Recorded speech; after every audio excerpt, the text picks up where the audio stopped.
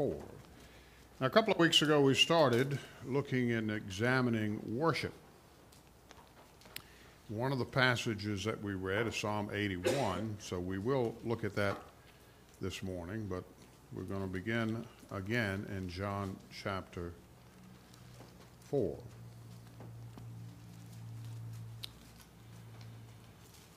So, this is a series of messages about the controversial Christ. And we started these with Advent in the month of December. And we won't finish on worship this morning. Perhaps we will finish it next Sunday morning. If not, it will roll in probably into March, because there's quite a bit here, and I want to make sure that we give time to it. So we talked about the fact that God interrupted the world with the incarnation, and through the incarnate Christ, he interrogated the world and still interrogates the world. He interrogates you and I for the purpose of us understanding that his initiative is to seek and to save the lost. And he comes to seek and to save the lost to teach us how to worship.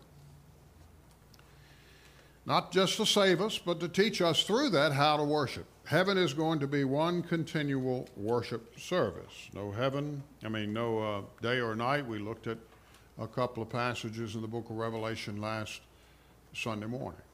If you don't enjoy worship, well, preacher, it's not going to be preaching. We don't know that.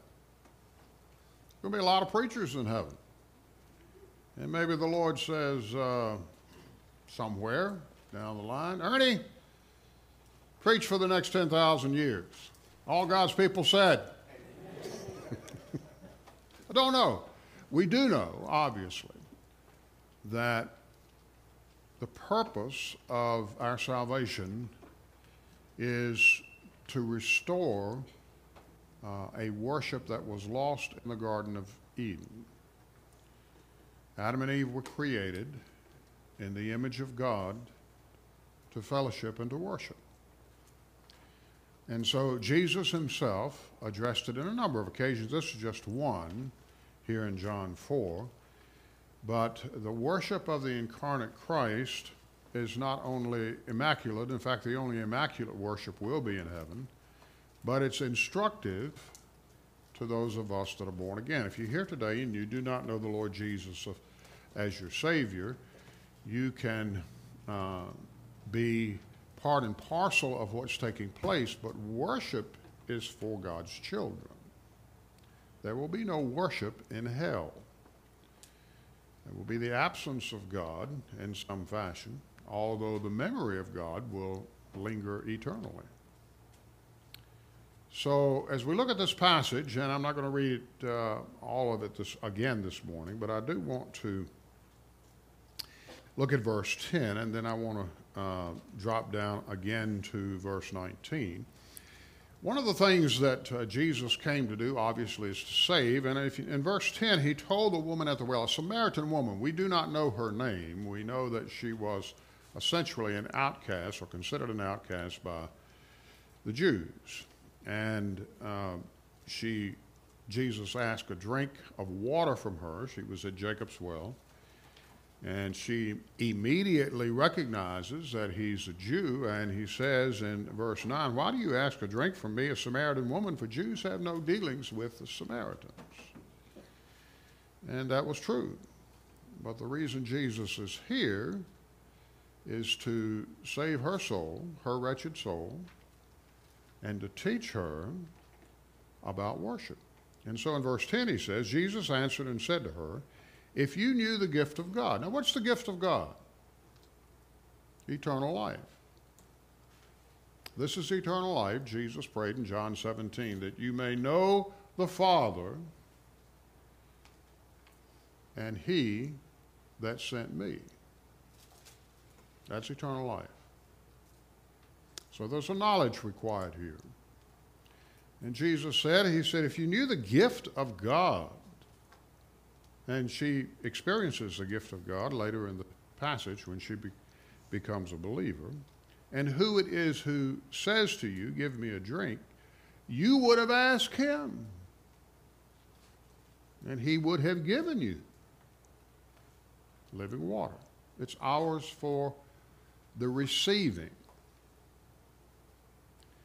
So, a lot of conversation that goes on in chapter 4, but drop down in verse 19. The woman said to him, and this is obviously after Jesus pointed out her sin. No one's ever saved not understanding the severity of our sin. No one.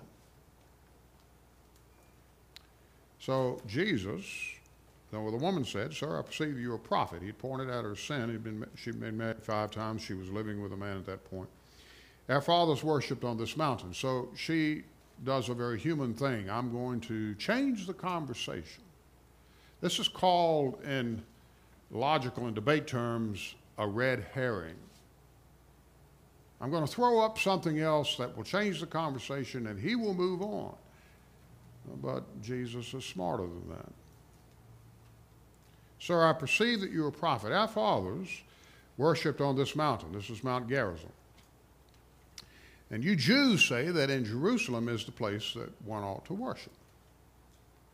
So she doesn't like the conversation about something. No one, that includes me, no one likes sin to be pointed out in our lives. It's one of the reasons people avoid preaching. It's not the preacher, it's the message. So she says that's where we ought to worship. But Jesus corrects her. Now the thing here is he confronts her. And he says, "Woman, believe me, the hour is coming when you will neither on this mountain nor in Jerusalem worship the Father." And then he again points out the fact that she is ignorant, and that's what he said in verse 10. "You would have asked me about the gift, but you're ignorant about the gift." And now he says again, "You worship what you don't know." So how do you worship? You have no knowledge of who to worship. We know that we worship for salvation is of the Jews. So he's the Messiah, and we learn about that as we go through here. But the hour is coming. That's twice he's mentioned. The hour is coming in verse 21. And now again he says, the hour is coming. So that's a prophetic thing. It's not that the next hour. It's a general term used for time. The hour is coming, and now is, when the true worshipers will worship the Father in spirit and truth. And the reason we do that is because the Father seeks in such to worship him. We don't worship of our own accord. We don't worship the God of the Bible of our own accord. There must be the movement of the Spirit, and that's what Jesus says, God's Spirit. And those who worship him must worship him in spirit and in truth, in a rational way, truth, and in a spiritual way. The woman said, "I know that the Messiah is coming, who is called Christ." Now, Jesus did precisely what he wanted to do. In the controversy that he was having with the woman, the Spirit of God moved in her heart. He's speaking of her human spirit, and so the Spirit is working in her heart. When he comes, he will tell us all things. Jesus said to her, "I who speak to you am he." And there's the latter part we'll cover perhaps next week or in a week or two. But what I want you to see in this understanding of instructive worship is that there is a proper way to worship.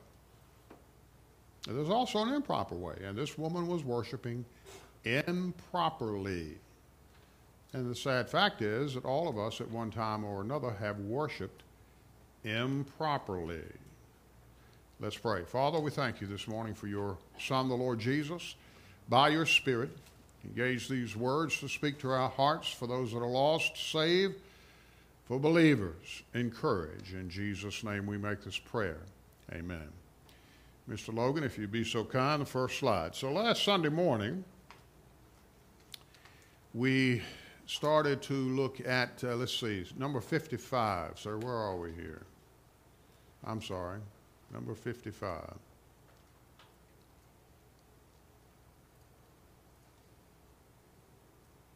All right, thank you. We spent time at the outset of the message defining biblical worship. And there were 4 components to this, but I'm just going to give you the bird's eye view this morning. Biblical worship is the response of rational creatures, and that's important. God gave you and I a mind, and the use of our minds is vitally important to worship. Now, yes, sometimes emotion is involved, and that's okay too. And we'll speak of that when we look at spiritual worship. But here is the response of rational creatures to the self-revelation of the Creator with honor and deserved glory.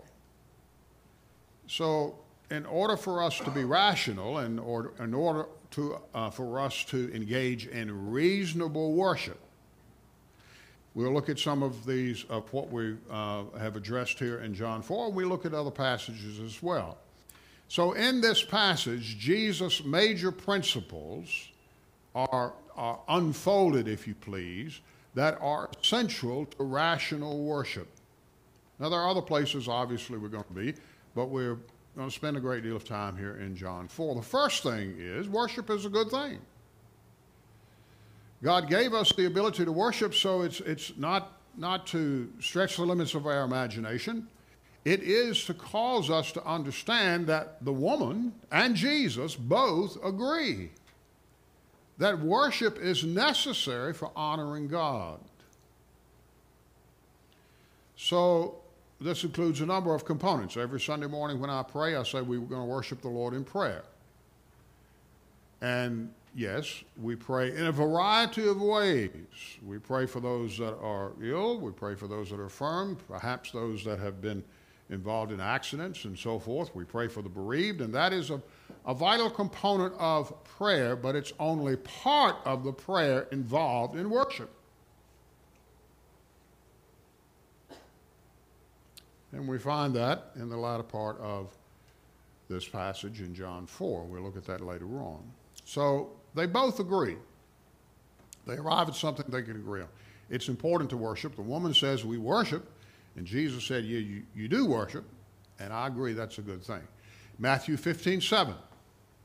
We, a couple of weeks ago, looked at this passage of Scripture, and Jesus, quoting from Isaiah, said, these people honor me. It's not that they didn't worship,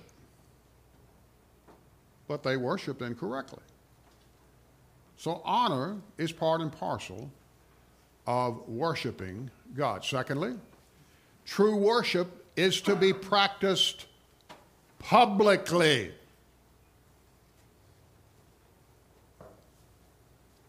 And that's what we're doing this morning. Jesus confronted the woman publicly. She goes back to the village that she's from. She confronts the men publicly. And they come out. These people honor me. That's a good thing. And it's practiced publicly. In Matthew 15:7, he said, these people. So there's a congregation. These people honor me. Worship is done with others in public. Look at verse 21. Believe me, the hour is coming when you will neither on this mountain nor in Jerusalem worship the Father.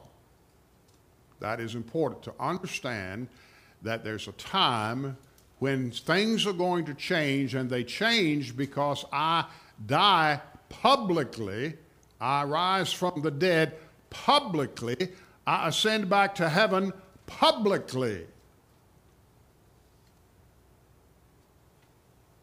Now he says you're not going to worship on this mountain, Gerizim, nor in Jerusalem. And that is a reference primarily to Isaiah 29. We're not going to turn there, where Isaiah prophesied, and Jesus uses it here. These people draw near me with their mouths. These people, but their hearts are far from me. So there's a public understanding of worship. Now, this does not preclude private worship. It is in conjunction with private worship. Turn back to Matthew 6.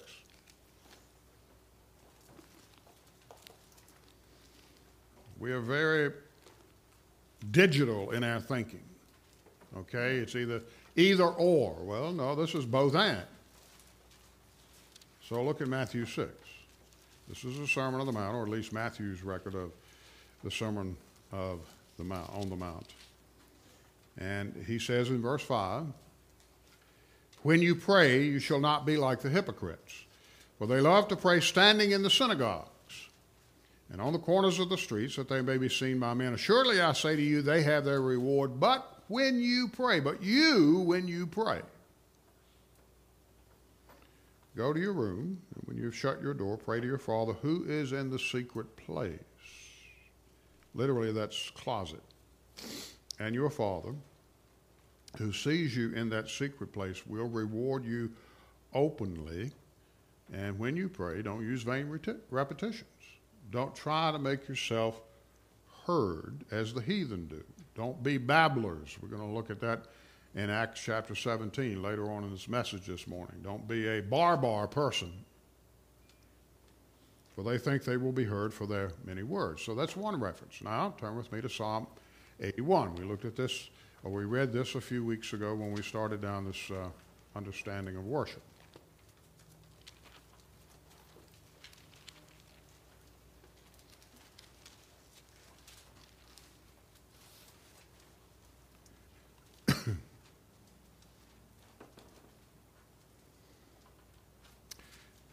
Verse 7, "You called in trouble, and I delivered you.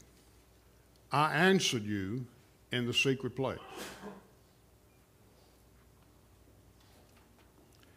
I answered you in the secret place of thunder, and I tested you at the waters of Meribah. Hear, O my people, and I will admonish you. O Israel, if you will listen to me, there shall be no foreign god among you, nor shall you worship any foreign god. I," he said, "answered you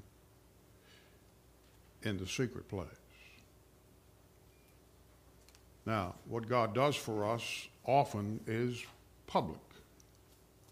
I'm preaching to a number of folks this morning that have been healed of cancer, have been healed of some very serious diseases and other things, heart disease and whatnot.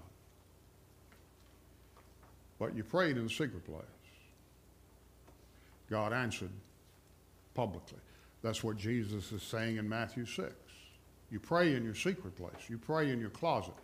I reward you publicly. Where is that done? Right here. And folks that avoid the house of God, in many cases, are not involved. They may be involved in private worship, but that's not what Jesus is saying. Jesus is saying that true worship is to be practiced publicly. Lip service isn't true worship. Neither is abandoning the church congregation. And I read numbers of articles from individuals that have said, you know, my spiritual maturity is so far above the church that I was attending that I just can't learn anything. Well, first of all, that's a lie. That's not true. You may be mature in some areas of your spiritual worship, but in many other areas, like me, we're deficit. So don't lie to God about how knowledgeable we are about certain things. It is important to be part of the local body of believers. It is His body, the body of our Lord and Savior, Jesus Christ. I'm part of that body. I don't make up all the body. Neither do you. And the body is assembled. It is important that the body comes together with all of our warts, with all of our deficiencies, with all of our sin, so that we learn how, so that we be instructed in worship. Because we don't know how. The disciples didn't know how. Have I been so long with you, Jesus said in Luke 23, and you don't understand these things? They didn't know how. Corporate worship is the adoration of the body of our Lord and Savior, Jesus Christ. We celebrated the Lord's Supper here a couple of weeks ago. That's important. It's important to do it corporately. We don't do it privately. You search the New Testament, you will not find a private audience of the Lord's Supper. And that is part of the means of grace to teach us about the beauty of the body of Christ. Together, we should be in awe and have joy at the privilege of drawing near to Christ, who is our Redeemer and our Creator, and we are to do so together with radical self-humility. Together. An honest confession of sin. And every single person here this morning, or those perhaps that are listening and watching via the internet, have need. Everyone. We are not an island to ourselves, as John Donne wrote when the Black Plague swept over London. No man is an island entire unto himself. Next slide.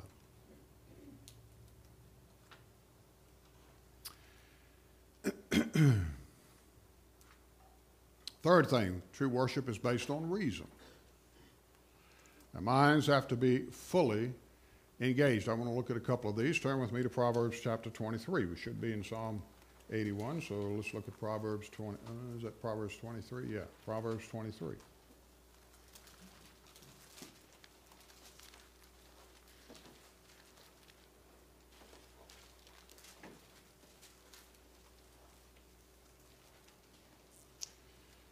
Solomon writing, verse 15, my son, if your heart is wise. He's not assuming his son is wise. Now he's writing this to Rehoboam, who would eventually become king after he passed.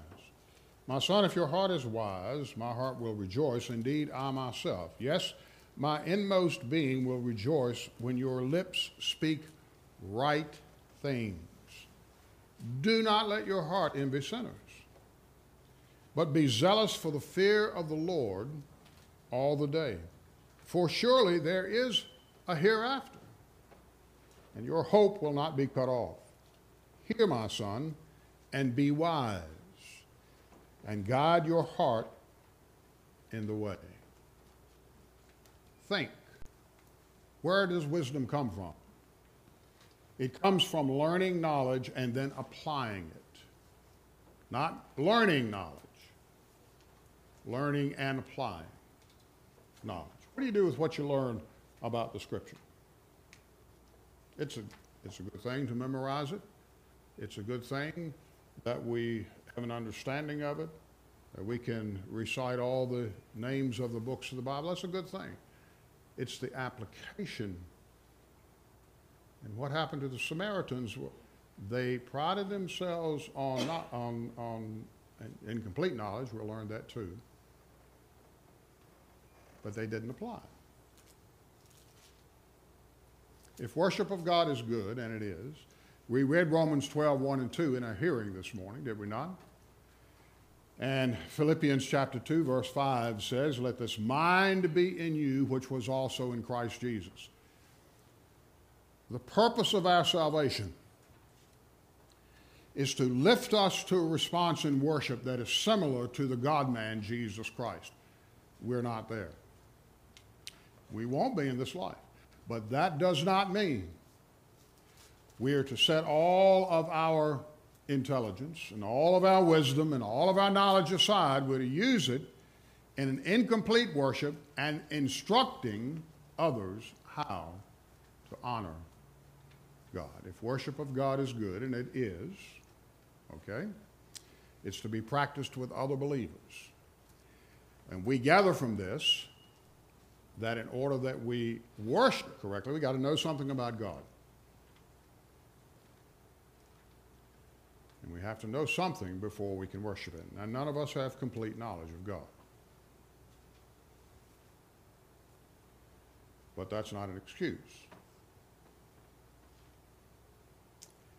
Acts 17, turn with me there.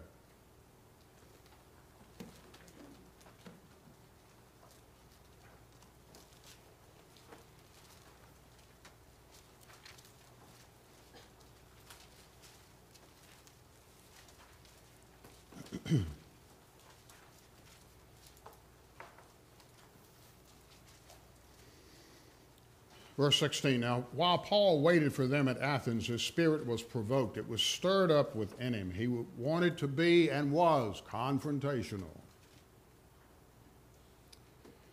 His spirit was provoked within him when he saw that the city was given over to idols. Therefore he reasoned in the synagogue with the Jews. There's the word, reasonable worship. He reasoned with them. And with the Gentile worshipers. He didn't just focus on the Jews, obviously the pagans, in the marketplace daily with those who happened to be there. Then certain Epicurean and Stoic philosophers encountered him, and some said, "What does this babbler want to say?" We talked about that a few minutes ago, did we not? What does this babbler want to say? All he's doing is repetition. We've heard all of this before. We don't need it. We've just heard it. Others said, he seems to be a proclaimer of foreign gods, because he preached to them Jesus and the resurrection, and that was indeed foreign to them. So they took him, the scripture says, and they brought him to the Areopagus. They brought him to the seat of all the intellectual wisdom that was known in the Greco-Roman world. They brought him to, if you please, God help us, Washington, D.C. Now, I don't think that's the seat of all the intellectual wisdom in our country, but for example,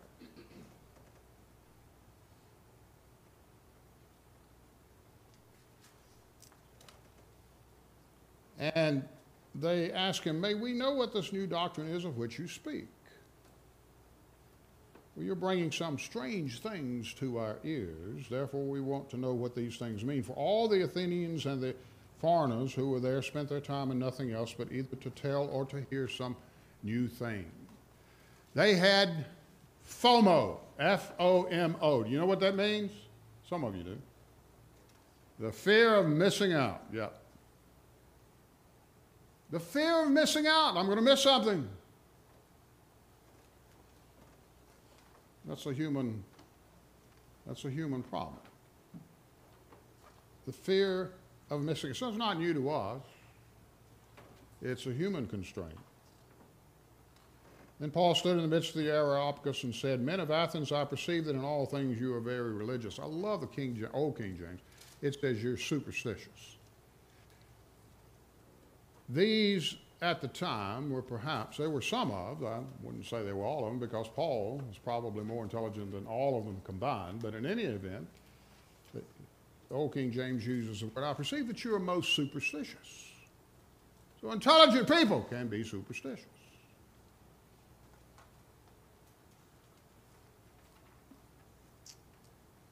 And in all things you are very religious, for as I was passing through and considering the objects of your worship, I even found an altar with this inscription, "To the unknown God." And notice what Paul said. This sounds like Jesus and the Samaritan woman, does it not? "Therefore, the one whom you worship without knowing, the one whom you ignorantly worship." So you can't worship him because you don't know him. It matters not how many idols that you have, how many shrines to the unknown God. You don't know him, so you can't worship him. But he said, "Him I proclaim to you." And he preaches a sermon. And that's what you have in the latter part of chapter 17, verse 32. "And when they heard of the resurrection of the dead, some mocked." Listen to this babble. "While others said, 'We'll hear you again on this matter.' So Paul departed from them among them. Some men joined him and believed, among them Dionysius the Areopagite and a woman named Damaris and others with him. So the Lord accomplished saving folk to teach them how to worship in an area that was overtly pagan, and Jesus was honored and glorified. We're not in Jerusalem anymore. We're not in a religious place. We're in, for the lack of a better term, much of America today.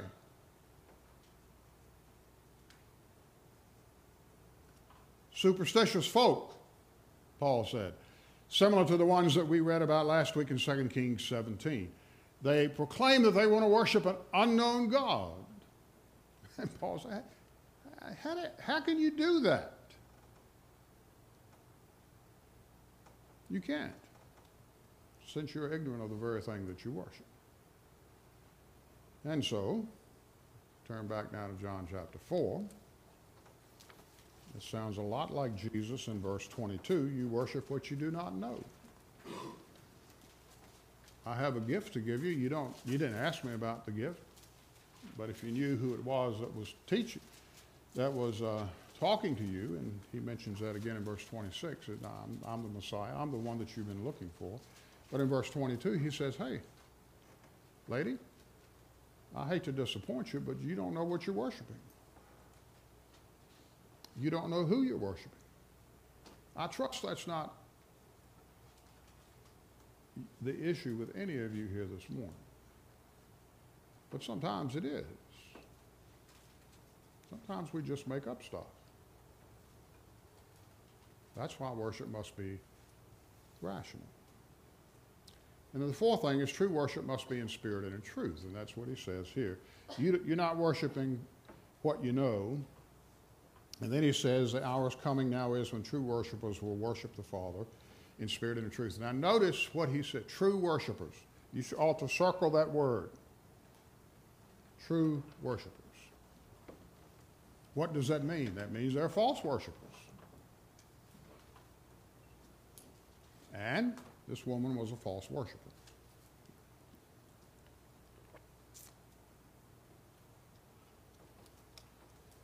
Now, again, give you a little bit of background here. The Samaritans were a mixed race. We covered some of this last week in 2 Kings and Chronicles. They were descended from Israelites.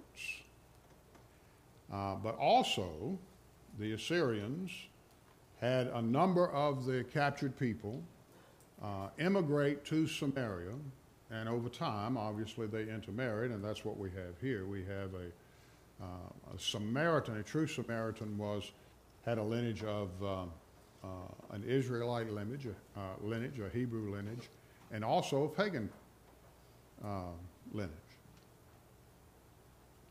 So what the Samaritans did, and we looked at this in the scriptures last Sunday morning, they accepted the Pentateuch.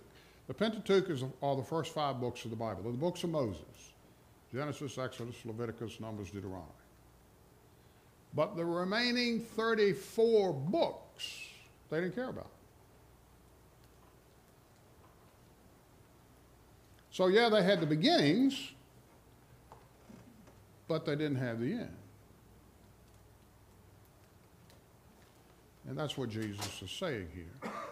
They rejected the prophets.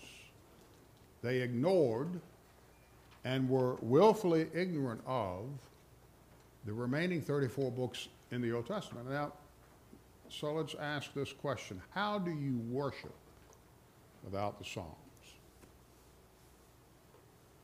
We've looked at a couple of passages this morning from the book of Psalms. How do you worship without the Psalms? You don't. You don't.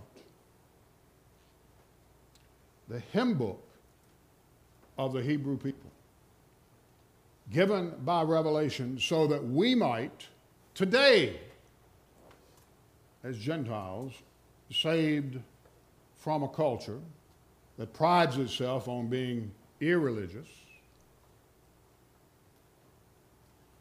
reading the Psalms lifts us to an understanding of worship. And Jesus points this out. Ma'am, I'm sorry. In fact, he doesn't say that. He doesn't say he's sorry. He says, ma'am, you're just wrong. And the Spirit of God used that in her life. Next slide, if you would.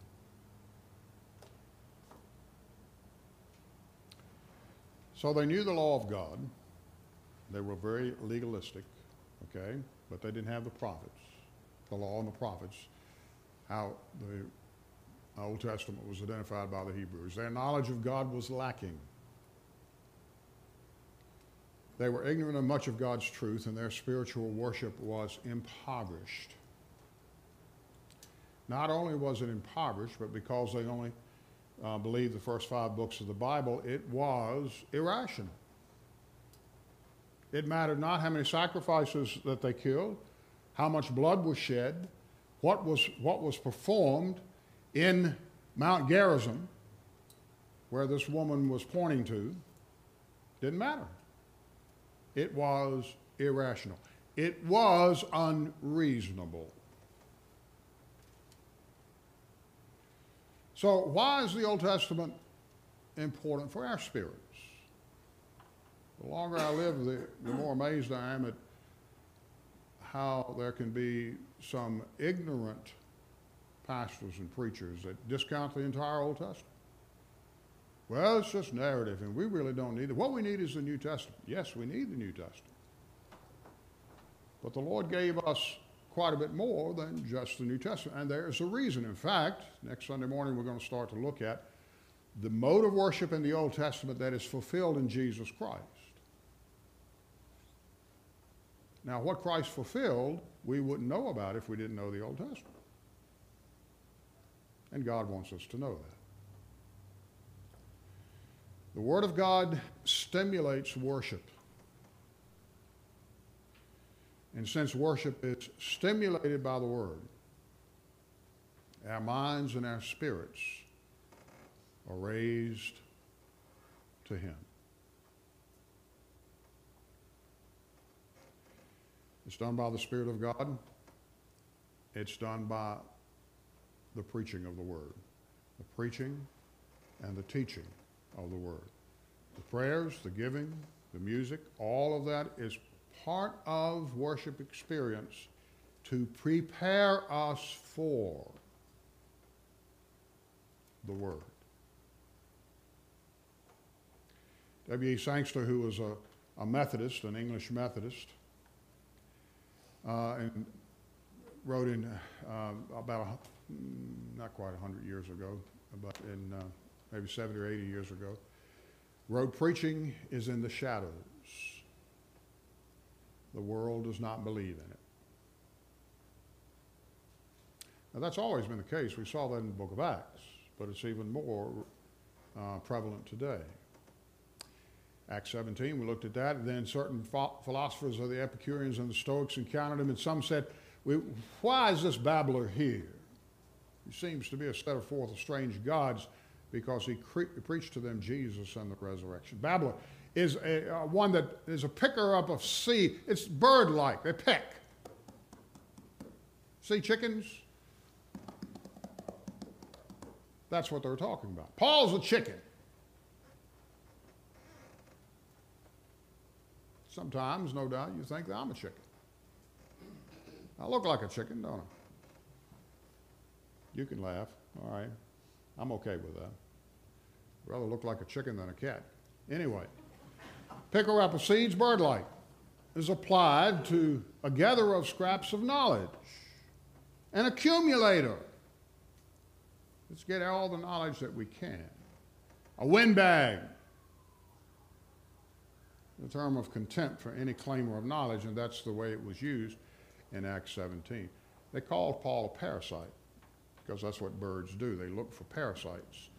They peck them and they find. We have this huge red-headed woodpecker behind our house in on the land that we live. It is larger than any crow I've ever seen. It has to be at least 18 inches. It is huge. And about a week or so ago, look out the doors in the back of our home early in the morning, and he was flying from tree to tree to tree, pecking. And he flew from a fairly sizable oak tree to a very small tree, probably a maple, something of that nature, but the tree couldn't have been maybe more than 4 to 6 inches in diameter. And when he hit that tree, the whole tree swayed. When he pecked on that tree to get the parasites out, the tree moved. When Paul pecked away preaching, hearts were moved. Is your heart being moved this morning? Yeah, it can be raised by music, and that's important. It can be raised by sharing of the gifts that God's given us. That's important. It can be raised when we pray, but it's the Word that reveals God. Next slide. So I'm going to bring this to a close this morning. There's an English journalist by the name of Melanie Phillips who about 10 years ago was writing about Western civilization. And she's not a believer, by the way, but she wrote this. So that would have been, what, 2004, 2014, I guess. Society seems to be in the grip of a mass derangement, she wrote. A sense that the world has slipped off the axis of reason.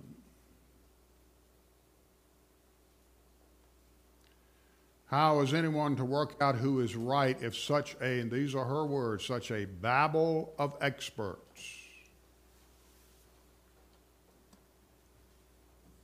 and with so much conflicting information? This is why we need the Bible. Robbie and I, over the last 2 weeks, have gone to the time of year when we go to see our doctors for a number of things. Went to the dermatologist. The dermatologist, by the way, said I had beautiful skin. All God's people said? She did. She said, "Are you from this area?" I said, "Yes, absolutely. I'm from Rustburg, which is like the chief suburb of Lynchburg."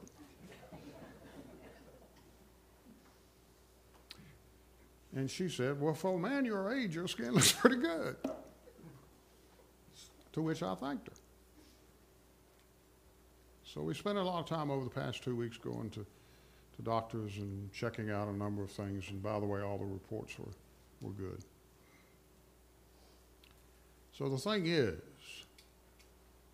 that we depend upon these experts, but most of you know, or you should know, that physicians make mistakes. Most of you should know that scientists make mistakes. And you certainly should know that politicians, doesn't matter the flavor, make mistakes. Engineers don't, do they, Matthew? No. Yeah, we make them too. We make them too. How is anyone to work out who is right in such a babble of experts? Talking heads. And with so much conflicting information. So if God is seeking worshipers that draw near to Him with their hearts and worship Him in truth, both are necessary. Believers must be careful as we engage in worship opportunities not to leave our minds in the parking lot. And when we leave this place this morning, we are to be sure that we don't leave our minds in the sanctuary, but we take what we've gleaned from the Word of God with us, and we meditate and we concentrate on it over the week. It's not my responsibility to give you some nugget of truth to get you through the week. That's not my responsibility. My responsibility is to preach the unadulterated Word of God so that that gets you through the week.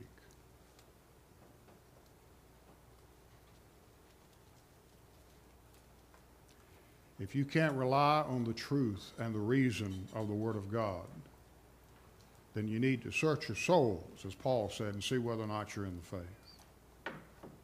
It is reasonable. This is, as Paul said in Romans 12, your reasonable, spiritual worship. Let's pray. Father, we thank you this morning for your Son, the Lord Jesus. We thank you for the opportunity we have to continue to look at your word, to learn more about worship of you. We thank you for these that are here this morning, for those perhaps that are watching, those that couldn't be here for a variety of reasons. We thank you and we praise you for the opportunity we have with the technology to convey these messages to a lost and dying world. Our prayer, Father, is that you would instruct us in correct worship. Father, forgive us where we, in some cases, we're just downright superstitious, and in other places, we're just ignorant. And sometimes we choose to be ignorant. God, forgive us of that. And Father, bring us back to the Word. Jesus, as he told his disciples in John 15, he said, now you are clean through the word I have spoken to you.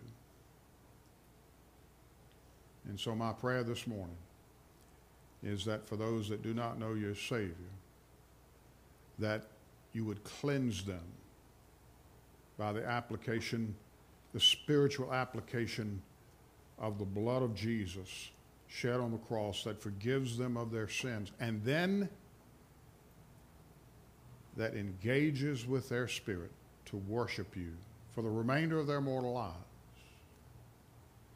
As children of God, teach us these truths, and may we apply them and live them in a reasonable and rational way. In Jesus' name we make this prayer.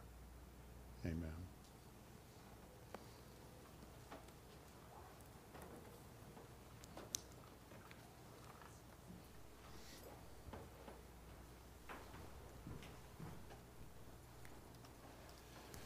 So we're going to sing a closing hymn here in just a moment, and if the Lord's spoken to you in any way, that's part of worship, by the way, is the conviction of the Spirit, is the notification from the Spirit that he's spoken to your heart.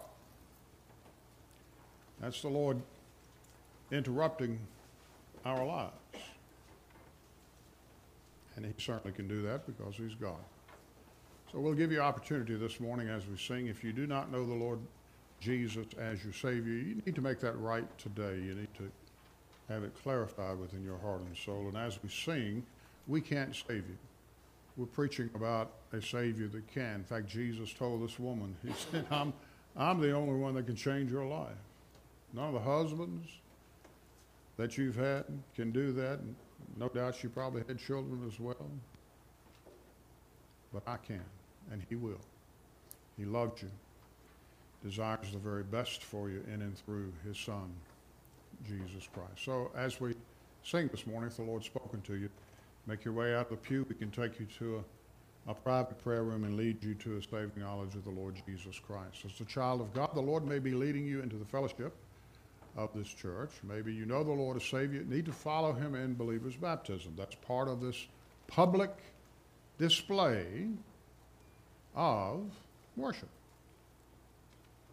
So I encourage you, if you haven't followed the Lord in believer's baptism, that you do that this day as a child of God. Pray.